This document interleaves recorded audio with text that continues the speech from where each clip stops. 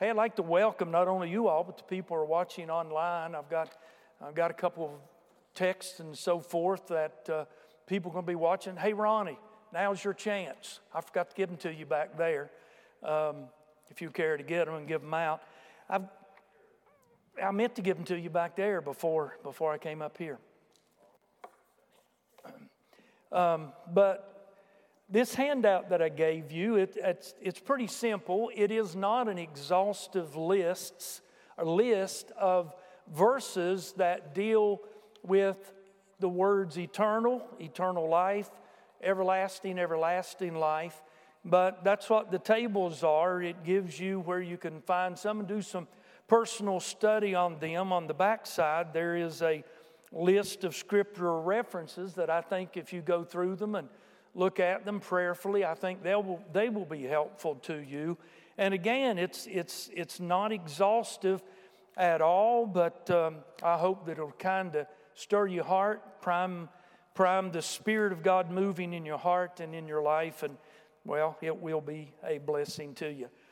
Last week, we started in the book of John chapter 3, verse 16. That's where I want us to go again tonight for our anchor verse for this study. And if you remember, I asked you a question. If John 3:16 was the only verse in the Bible, if there was not another verse in the Word of God that said that we have everlasting life or eternal life, this says everlasting, I believe.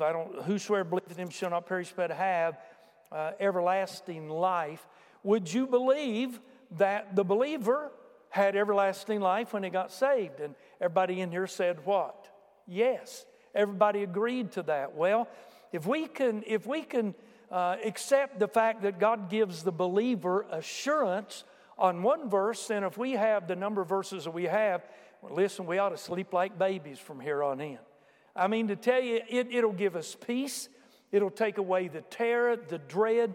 I gave you my personal testimony. It may have been yours in some way, like me and Dorothy. We have a very similar upbringing and beginning. When we first started our walk with the Lord, we had no assurance of our salvation.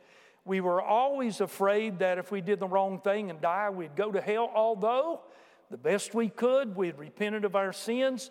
The best we could, we believed Christ of our salvation, and yet we were never sure of our salvation. We were taught that you can never be sure until you died and you went to heaven. Well, the Word of God teaches us something else.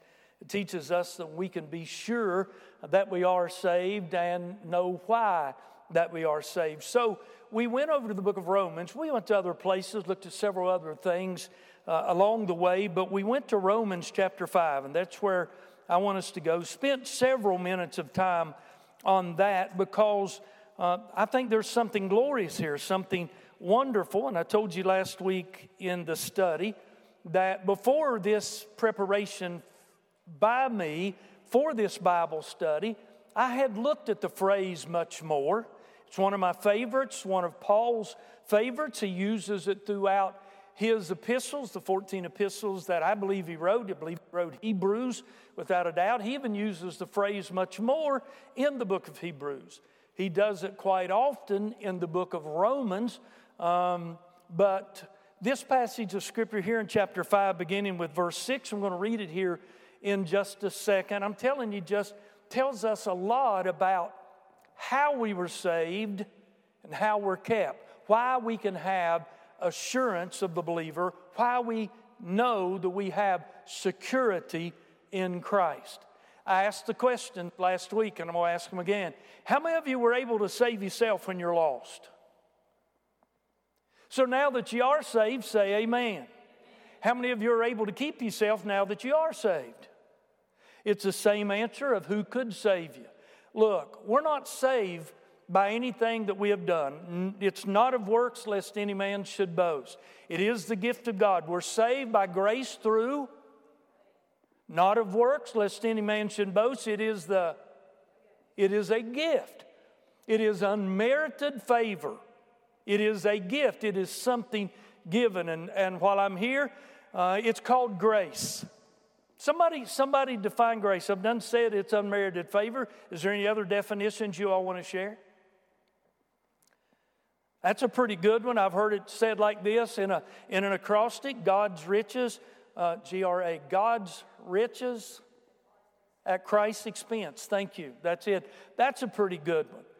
Does anybody know the origination of the word grace, where it came from, who coined it, how it was applied, and what God did by taking it and using it in a spiritual sense? Anybody?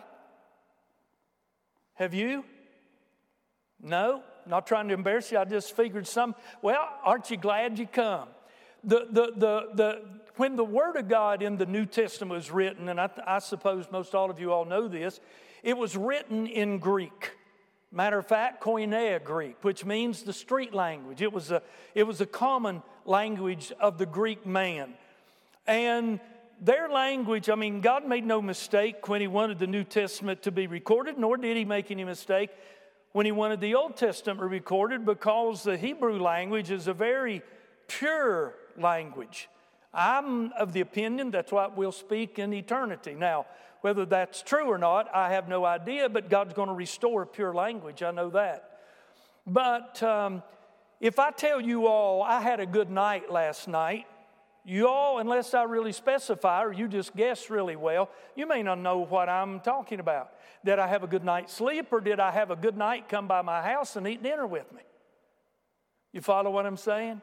But in the Greek language, it is precise and it is clear. For instance, I say, Steve, I love you. He knows what that means, so do I do. When I look at Debbie and say, Bubba, I love you, she knows what that means, and so do I. If I say I love going fishing, it's a total different love than what I do with Steve or with Debbie, right? But the Greek language has, I think, like it's either 4 or 5 words for love, and they all are different. So when the Greek coined the word grace, it is charis, C-H-A-R-I-S, and I do have that enunciation correct. What it meant was that someone without any reason would gift a friend. In other words, that friend had not done anything to merit or any kind of action to be rewarded for. It was just simply out of the love that they had in their heart that they wanted to gift their friend. So therefore, charis, they were graced by their friend. Look here, you know what God did? He took the word grace, and as He does, took it to a higher height and a deeper depth.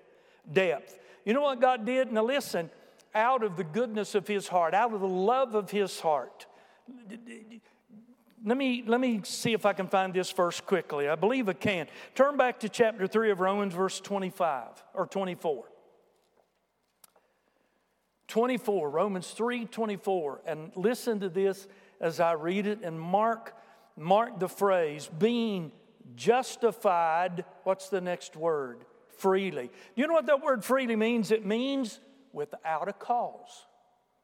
It means that there was no cause in me or you, no reason coming out of me or you for God to do what He did in giving His Son Jesus Christ to die in our stead so that we could be saved. So God, just out of His own heart, out of His love for lost humanity. So quote with me John 3:16. For God so loved the world that He gave His only begotten Son, that whosoever believeth in Him should not perish, but have everlasting life. There was no merit in us. There was no cause coming out of us that moved God to do that. So here's what God did. Instead of the Greek gifting a friend, listen to what He says here in Romans 5 and 6. 5 and 6, turn the page back. For when we were yet without strength, in due time Christ died for the ungodly. For scarcely for a righteous man would one die, yet peradventure for a good man would some die. But God commendeth His love toward us, in that while we were yet sinners, Christ died for us. That ought to make an RGTite shout. Isn't that wonderful? So see, we are graced. We are gifted by God. Now, listen, since we didn't merit it, Since we didn't work to get it, it is a gift. We don't have to work to keep it. It's something God has given to us. God has worked for us. Now let's go ahead and read the next 2 verses or 3 to go along with this. Look at verse 9. We find a much more. Much more then, being now justified by his blood, we shall be saved from wrath through him. See the 2 works? We've been justified in the past because we believed him, and we shall be, that's future, saved from wrath through him. And if we get far enough tonight, we're going to look at how we are saved and what the 3 tenses of salvation are according to the Word of God. And let me give them to you now, give them to you again. We have been saved, we are being saved, we shall be saved. It is past, present, and future. Okay? That's what the Word of God teaches. It's beautiful. God starts the work, he finishes the work. He starts it down here, he ends it in glory. Isn't that amazing? And I don't believe we're far from that. But he goes on to say, I want so bad right now to correct my definition of justification. I did such a poor job on it last week, but I'll do it in a minute. He said, for if, and that word if, what's the word if mean as we understand it? Well, as we understand it in English language, thank you for learning what I've shared. But what does it mean generally in everyday usage in English? It's hypothetical. It is an if-then situation. If this is in place, then we can expect a certain outcome. It is depending upon. Now, John, well, I got part of it, right? Y'all know me, but now, John, all right, what does it mean as far as the Greek language is concerned? Okay, there are 2 Greek words which were always translated if in the King James Bible. And people say, well, that's an error. No, that's why he said in 2 Timothy 2:15, study to shew thyself approved unto God, a workman that needeth not to be ashamed, rightly dividing the word of truth. I never will forget when I first became a student of the Word of God, man, I was running reference, y'all know what that is, following Scripture throughout from Genesis to Revelation on different subjects. I thought, well, Lord, why didn't God put everything on this one subject in one place? And I thought, wouldn't that make it simpler? Well, as I grew, I don't like a topical Bible. A topical Bible to me is one of the most boring things I've ever put in my hand. Now, you all may love them. You all may prize your topical Bible. You know what I'm talking about, topical Bible? It is a Bible that groups together according to subjects, not maybe all the scriptures, but many of the major scriptures out of the Word of God, and they just list them, bam, bam, bam, one right after another. So God knew what he was doing when he put the Bible together like that he did. But anyway, I don't know where I was going with that now. Can anybody tell me where I got Oh, yeah, thank you. Thank you. Yeah, in the Greek language, there are 2 words, and I can't remember what they were exactly. I think they were like E-N and E-A-N. But one of them meant hypothetical, if, then. We could expect something to happen if a certain set of circumstances had fallen in place. But the second one it means what, John? Or, in light of the fact. Thank you all. It's not a hypothetical thing. It is because something has already taken place. Jesus said, if God so clothes the lilies of the field, well, it's not hypothetical. We know he has, since God has. Jesus said, John 14:3, if I go away, it wasn't a question about him going away. It is since I go away. And you say, well, how do we know whether it's since or if? The context of the passage will help you easily understand it. Now, if nothing else, that was worth coming here tonight. But he goes on to say, for if or since when we were enemies, we were reconciled to God by the death of his Son. Now, I stopped right here last week. I'm going to stop right here this week. We spend a lot of time on the death of Jesus, and I'm glad we do. What I told you, my 5 favorite words out of 1 Corinthians 15:3, Christ died for our sins. I love them. 5 greatest, my opinion, that there is in the Word of God put together. We focus on his death. We rejoice in his death. We talk about his resurrection, but I don't know that I have been guilty enough of focusing on the life that he now lives. We know he lives sinless among us. How many years, roughly? 33 and a half. We know that he died for us. We know that he lived without sin. He was tempted, tried, tested like we are, so as without sin. He's the perfect high priest that can be filled with the filling of our infirmities. And we got the perfect man. We know that he was crucified, buried, resurrected, 40 days later ascended. We know he sat down at the right hand of God. And we do talk about him interceding. We do talk about him being a mediator. But how much emphasis do we relate to that, to our security and the fact that we aren't saved by the life we live, but by the life he lives? Are y'all with me? Now, I always try to quantify that. It is important how we live. If you agree with that, say amen.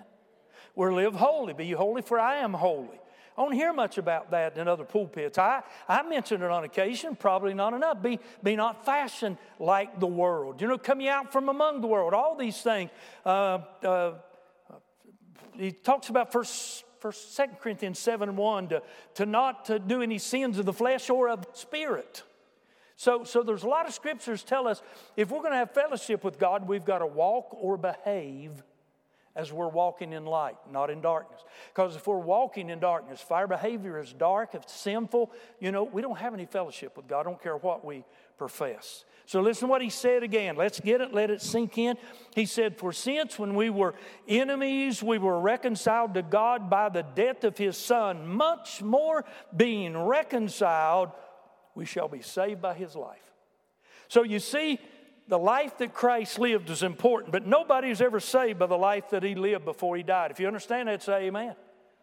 I've listened to preachers say it didn't matter how Jesus died as long as he died.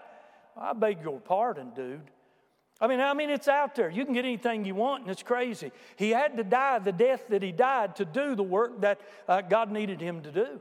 And if he hadn't have died on a cross at Calvary, his hands not been pierced, his feet had not been pierced, all the above, we'd be sinners lost on our way to hell, or I'd probably already be there. But he died to save us. And listen, he lives to keep us safe. Go with me to the book of Job. I'm hoping it's chapter 33. If it's not, I may just have to quote the scripture and you all go home and look it up and trust me until you do. But Job made a great statement. I mean, he had a great desire is what he had. And his desire was for a daysman. And if it's not here, and I'm not sure that it is, I think 33, but I'm not seeing it. Could somebody look up the word daysman in your concordance and tell us where it's at? And in the meantime, I'll be running my jaws and explain this. Job said, he cried, oh, that I might have a daysman. Everybody in here knows what a mediator is nowadays, correct? Well, that's what a daysman was. That's what Job was saying. Job said, listen, I need somebody that understands me, that can come between me and God, that understands God and me and bring me and God together. Hot? Thank you. What is it? 9:33. See, I was thinking 33:9, but that's the way my mind works. Somebody read it. You all got it? Somebody go ahead and read it real loud. All right, if you go over to the book of, I believe it's 2 Timothy. If it's not, it's 1 Timothy. 2 Timothy 2:5, the Bible says there is one mediator, and listen to how it's written. I used to get this wrong, but I got it right now. There is one mediator between men and God, the man, Jesus Christ. Now, the job of a mediator is to bring two parties together. The job of a mediator is to not completely, at least here on earth, fulfill all the desires of one party over another. But it is to bring them together. And the way he does that, his job is to understand both parties, to have a knowledge. Can you not see one of the reasons now why Jesus had to become a man? I mean, He lived among us. He understands us. He loves us, and I'm glad for that. And that's what a daysman is. That's what a mediator does, and that's what Jesus has done. Being much more reconciled, we shall be saved by His life. Now, the phrase much more, I tried to pronounce it in the Latin enunciation. Anybody want to try it? Anybody look it up and try to pronounce it? Aphoria? Okay, but I've got a better one if it's in English, if I can get it right, a fortiori. A fortiori. In English, that's easier. A fortiori. And I'd never heard of a fortiori until I began to study on this. I'd heard of much more, okay? Now, let me tell you what it is. I got this definition off of Wikipedia. I did a lot of looking to try to find one. It's kind of deep. I'm going to read it twice. I'm going to read it slow. And I believe we'll get it because I believe it'll bless you. You see, I asked the question last week, does God love us more now that we're saved than He did before we were saved? We know that God, commended His love toward us while we were yet sinners. Christ died for us. That's pretty big love. But I didn't write this book. I just read it and try to teach it. He said much more being justified or reconciled. Much more. So anyway, whether He does or not, I like to provoke people to thought. A fortiori means an argument from the stronger. Right? Hold on. Hopefully this will help. It is a form of argument or argumentation that draws upon an existing confidence in a proposition to argue in favor of a second proposition that is held to be implicit in and even more certain than the first. Now, the proposition is Christ loved us so much, He died for us. That's proposition number one. It is a strong proposition. Shoo. And out of that proposition comes the second proposition. It is a stronger proposition than the first, but it comes out of it. So now let me read it to you again. I'll read it slowly.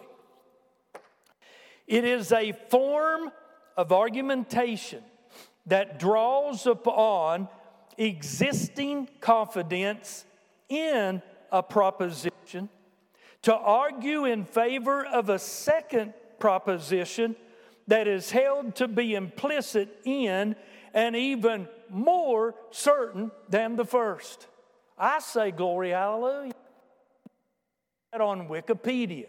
That's where I found it. Look at a lot of different definitions. I love my phone defining things. I don't even have a Webster dictionary. I use Webster's online. I use the 1828 online. But this Wikipedia was the best that I found. So does that help this week? Did I leave you here kind of last week wondering what's he talking about? I know I didn't present it as clearly as it deserves, as you deserve, even as I want. But I'm able to muddy the water at a heartbeat when I don't even try. So, are y'all good? Any questions, comments? Well, thank you. Appreciate it. Thank you. Any comments, questions?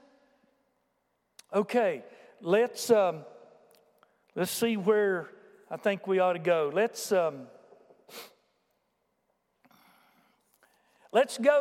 look at three things if we can. And while we're going, I'm trying to figure out where to turn. I want us to go to Ephesians chapter 2, and we'll look at verses 8 and 9. What I want to do here, now that we know that the security of the believer is a real Bible thing, that it is a possession for us, it is something that God promises us in light of the fact of what Jesus did and what He's doing. What I want to do is look at how we're saved and pretty much how we're kept. So what I want to do here, I want us to look at Christ's part in salvation for us.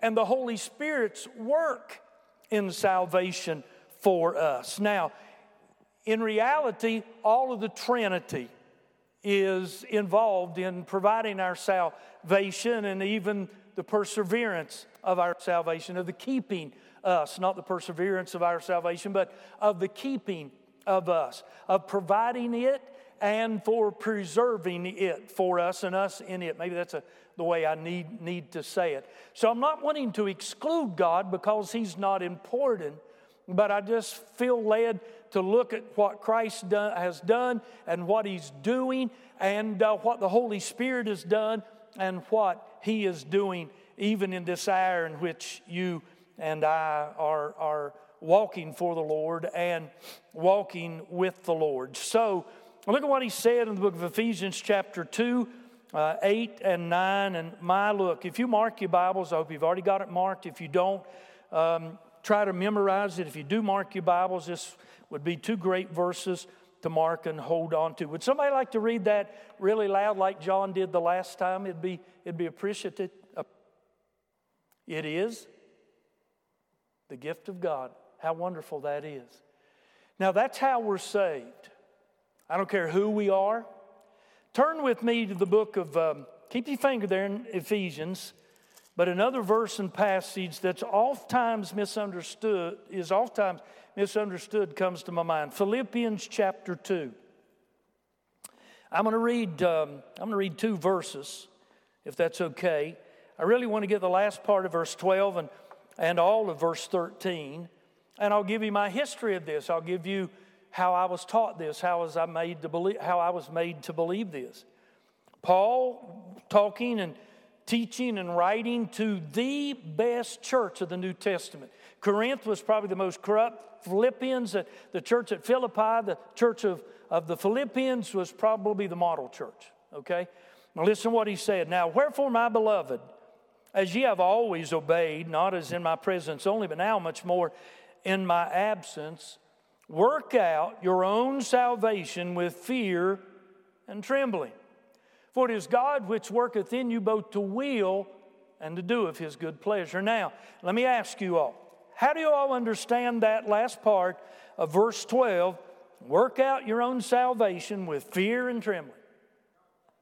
Boy, it does, doesn't it, John? Anybody else? Pardon? Take it to the Lord and do what? What's that mean? I like that, but take it to the Lord and what? You and Him work out a contract? How that you're saved? That it may be different than the way Missy is saved? Okay, I like that. You hang on to that. I'll come back to you. Anybody else? You see, that's the way I was made to believe it when I got saved. Oh, you got to work out your own salvation now with fear and trembling. What do you mean? Hey, listen, look, everybody look up here at me. I know I'm not good looking, but I'm your teacher tonight anyway. We're saved by grace through faith, not of works, lest any man should boast. It is the gift of God. There's one door, John 10 tells us, Jesus is it. There's one good shepherd, John 10 tells us, that give his life for the sheep. There's one name, Acts 4:12 tells us, that through his name shall every man be saved. Shall all the world be saved. And we could go on and on with several of those. God doesn't make a plan of salvation for Patsy Young that differs with Phyllis Wolf. Doesn't do it for Jerry or Steve. We come through the same door. We come the same way. We come by the grace of God. And there are people today that are saying that repenting is a work. Drives me crazy where these theologians come from. What was the first message of the New Testament? Preached by John the Baptist. What was Jesus' first message that John the Baptist had preached? Jesus, as sure as I'm sitting here, stole his message, stole his outline and preached it. It was so good. He preached, repent, for the kingdom of heaven is at hand. Jesus never stole anything. I'm just being facetious. John got put in prison, had his head cut off, his voice was silent, and Jesus picked up with the same message that John had preached, and it's about repentance. Now, folks, I don't know about you, I still believe in old-fashioned repentance.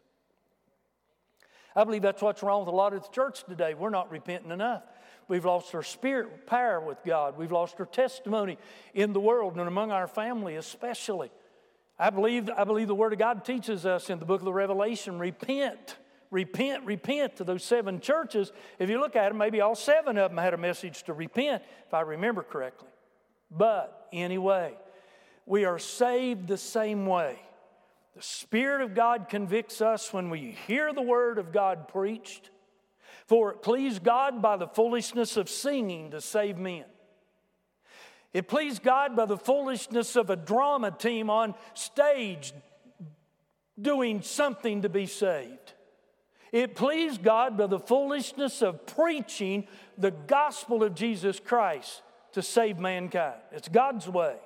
Now, here's what he was saying. Jessica, what did you say? Work out your own salvation with fear and trembling. What are you supposed to do? Okay, take it to the Lord, but the last part you said. Okay, she's got it. How many of y'all in here love to do algebra? Do you? You're a nut. You know that, don't you? I'm just kidding you, Jesse. I used to love it too. I really did. But you know what you had to do when you began to be faced with an algebraic problem? What did you have to do to get the answer? Work it out all the way to the end. That's what that verse is saying. He goes on to say, for it is God that worketh in you both to do. Is that what does verse 13 say? It is, for God worketh. Let me get back where I'm supposed to. For it is God which worketh in you both to will and to do of His good pleasure. We're going to find a verse of Scripture, probably not tonight. Can y'all believe it's 20 till? That says in Philippians 1:16, he said, he that hath begun a good work in you shall perform it until the day of redemption. I believe it, or in the day of Christ, until the day of Christ. We are to work what has been worked in us out. You see, our salvation, our gift of deliverance from sin, the assurance of our salvation, our being released from the power, the penalty, and we're working on the power, and one day the presence of sin has been worked in us by God through grace, through the death and the life that Christ has done and the ministry of the Holy Spirit. And once it is worked in us by God, we're to work it out in our life day by day, moment by moment, all the way to the end. No, it's not. We can't work to contract with God, like I say, to say, all right, Lord, now how am I going to be saved? I can't be saved like Steve does. Can't do what Steve does. But no, it's one way, and once it's worked in, we work it out in our life. Y'all remember the song that was sung by Vestal Goodman? I was born to serve the Lord. My hands were made to help my neighbor. My eyes were made to read God's word. My feet were made to walk in His footstep. I was born to serve the Lord. I wish my mama were here to sing that for you. I'd say, stand up and sing that, Mama, would you? And boy, I'd tell you, she'd knock it out. She'd put Vestal up. I mean, she could go up against Vestal. So we've got to do our time. And Steve, I'll go look at that phrase now. I've never done a deep dive on that one to see what workout means. But, yep. Yeah, we do. I've been guilty of that far too many times. Yeah. And that makes the devil happy. Let's look really quickly while we're close to, and let's go to John 20 and then we'll close. John 20. Now, every book in the Bible was written for a purpose. God had a purpose for everything, every jot and tittle that's in here. We know that.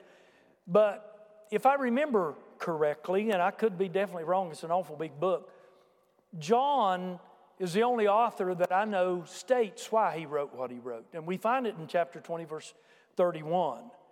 And it's for an obvious, specific, easily understood purpose. He did that also in the first epistle that he wrote. He had a purpose behind it. These things have I written, he tells us. So I like John. I like things easy understood. Now, that doesn't mean John's not deep. If y'all remember, I stood before you and preached John 1:1, 1:14, and that was about as deep as could be. But some of the easiest verbiage that you've ever read in the Word of God. In the beginning was the Word was with God, and the Word was God. I mean, it's saying, but listen to what he says here in chapter 20, verse 31.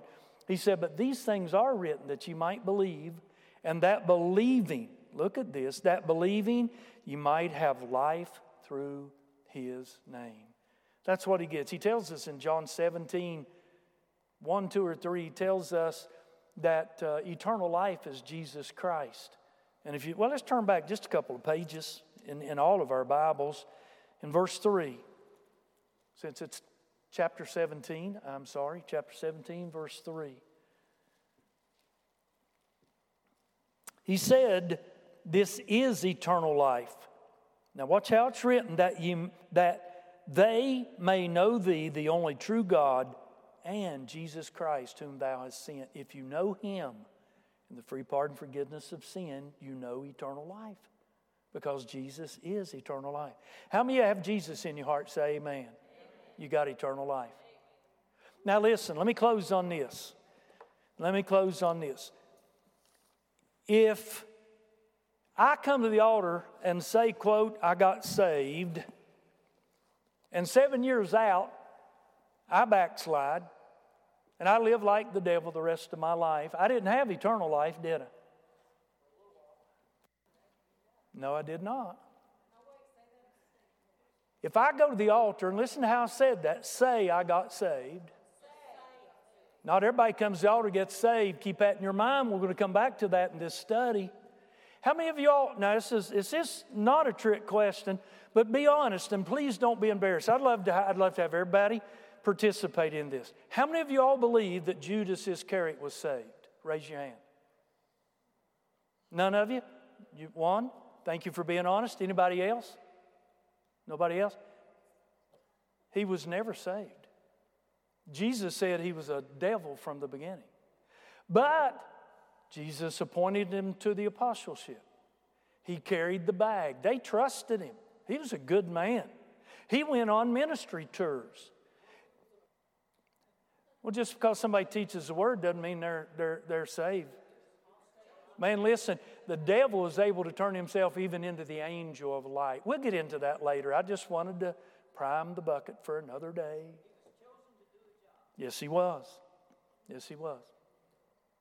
Listen, the Bible tells us that if they continue with us, they're saved.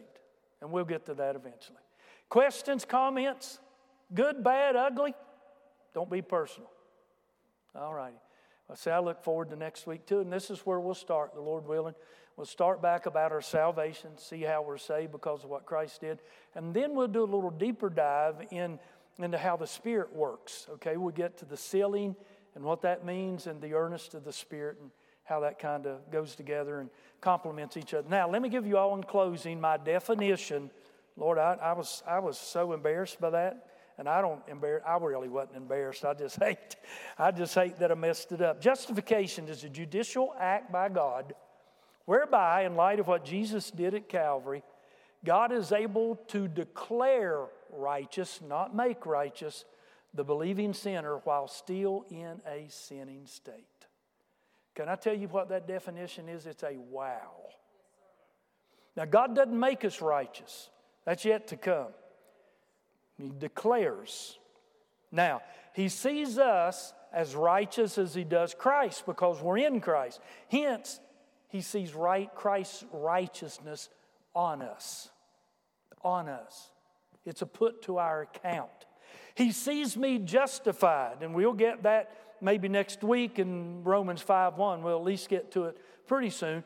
He sees me not just as if I had not sinned, but listen to this. See, this is better. He sees me as if I had never been a sinner. He is able to declare us righteous while still in a sinning state.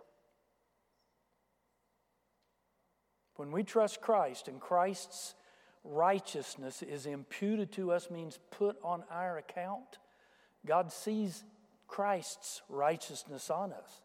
He no longer sees our sins. The blood cleanses us from our sins. And that's why I put on the end of my definition, while still in a sinning state. See, that's amazing. What a mighty God we serve. Well, hey, pray for me. Look forward to being with you tomorrow night. Any questions? Look, if you all got questions, here's what I meant to say on my Call 'em All today. Either text them to me or write them down and bring them. All right? So, all right. Jerry, how about dismissals? You care to?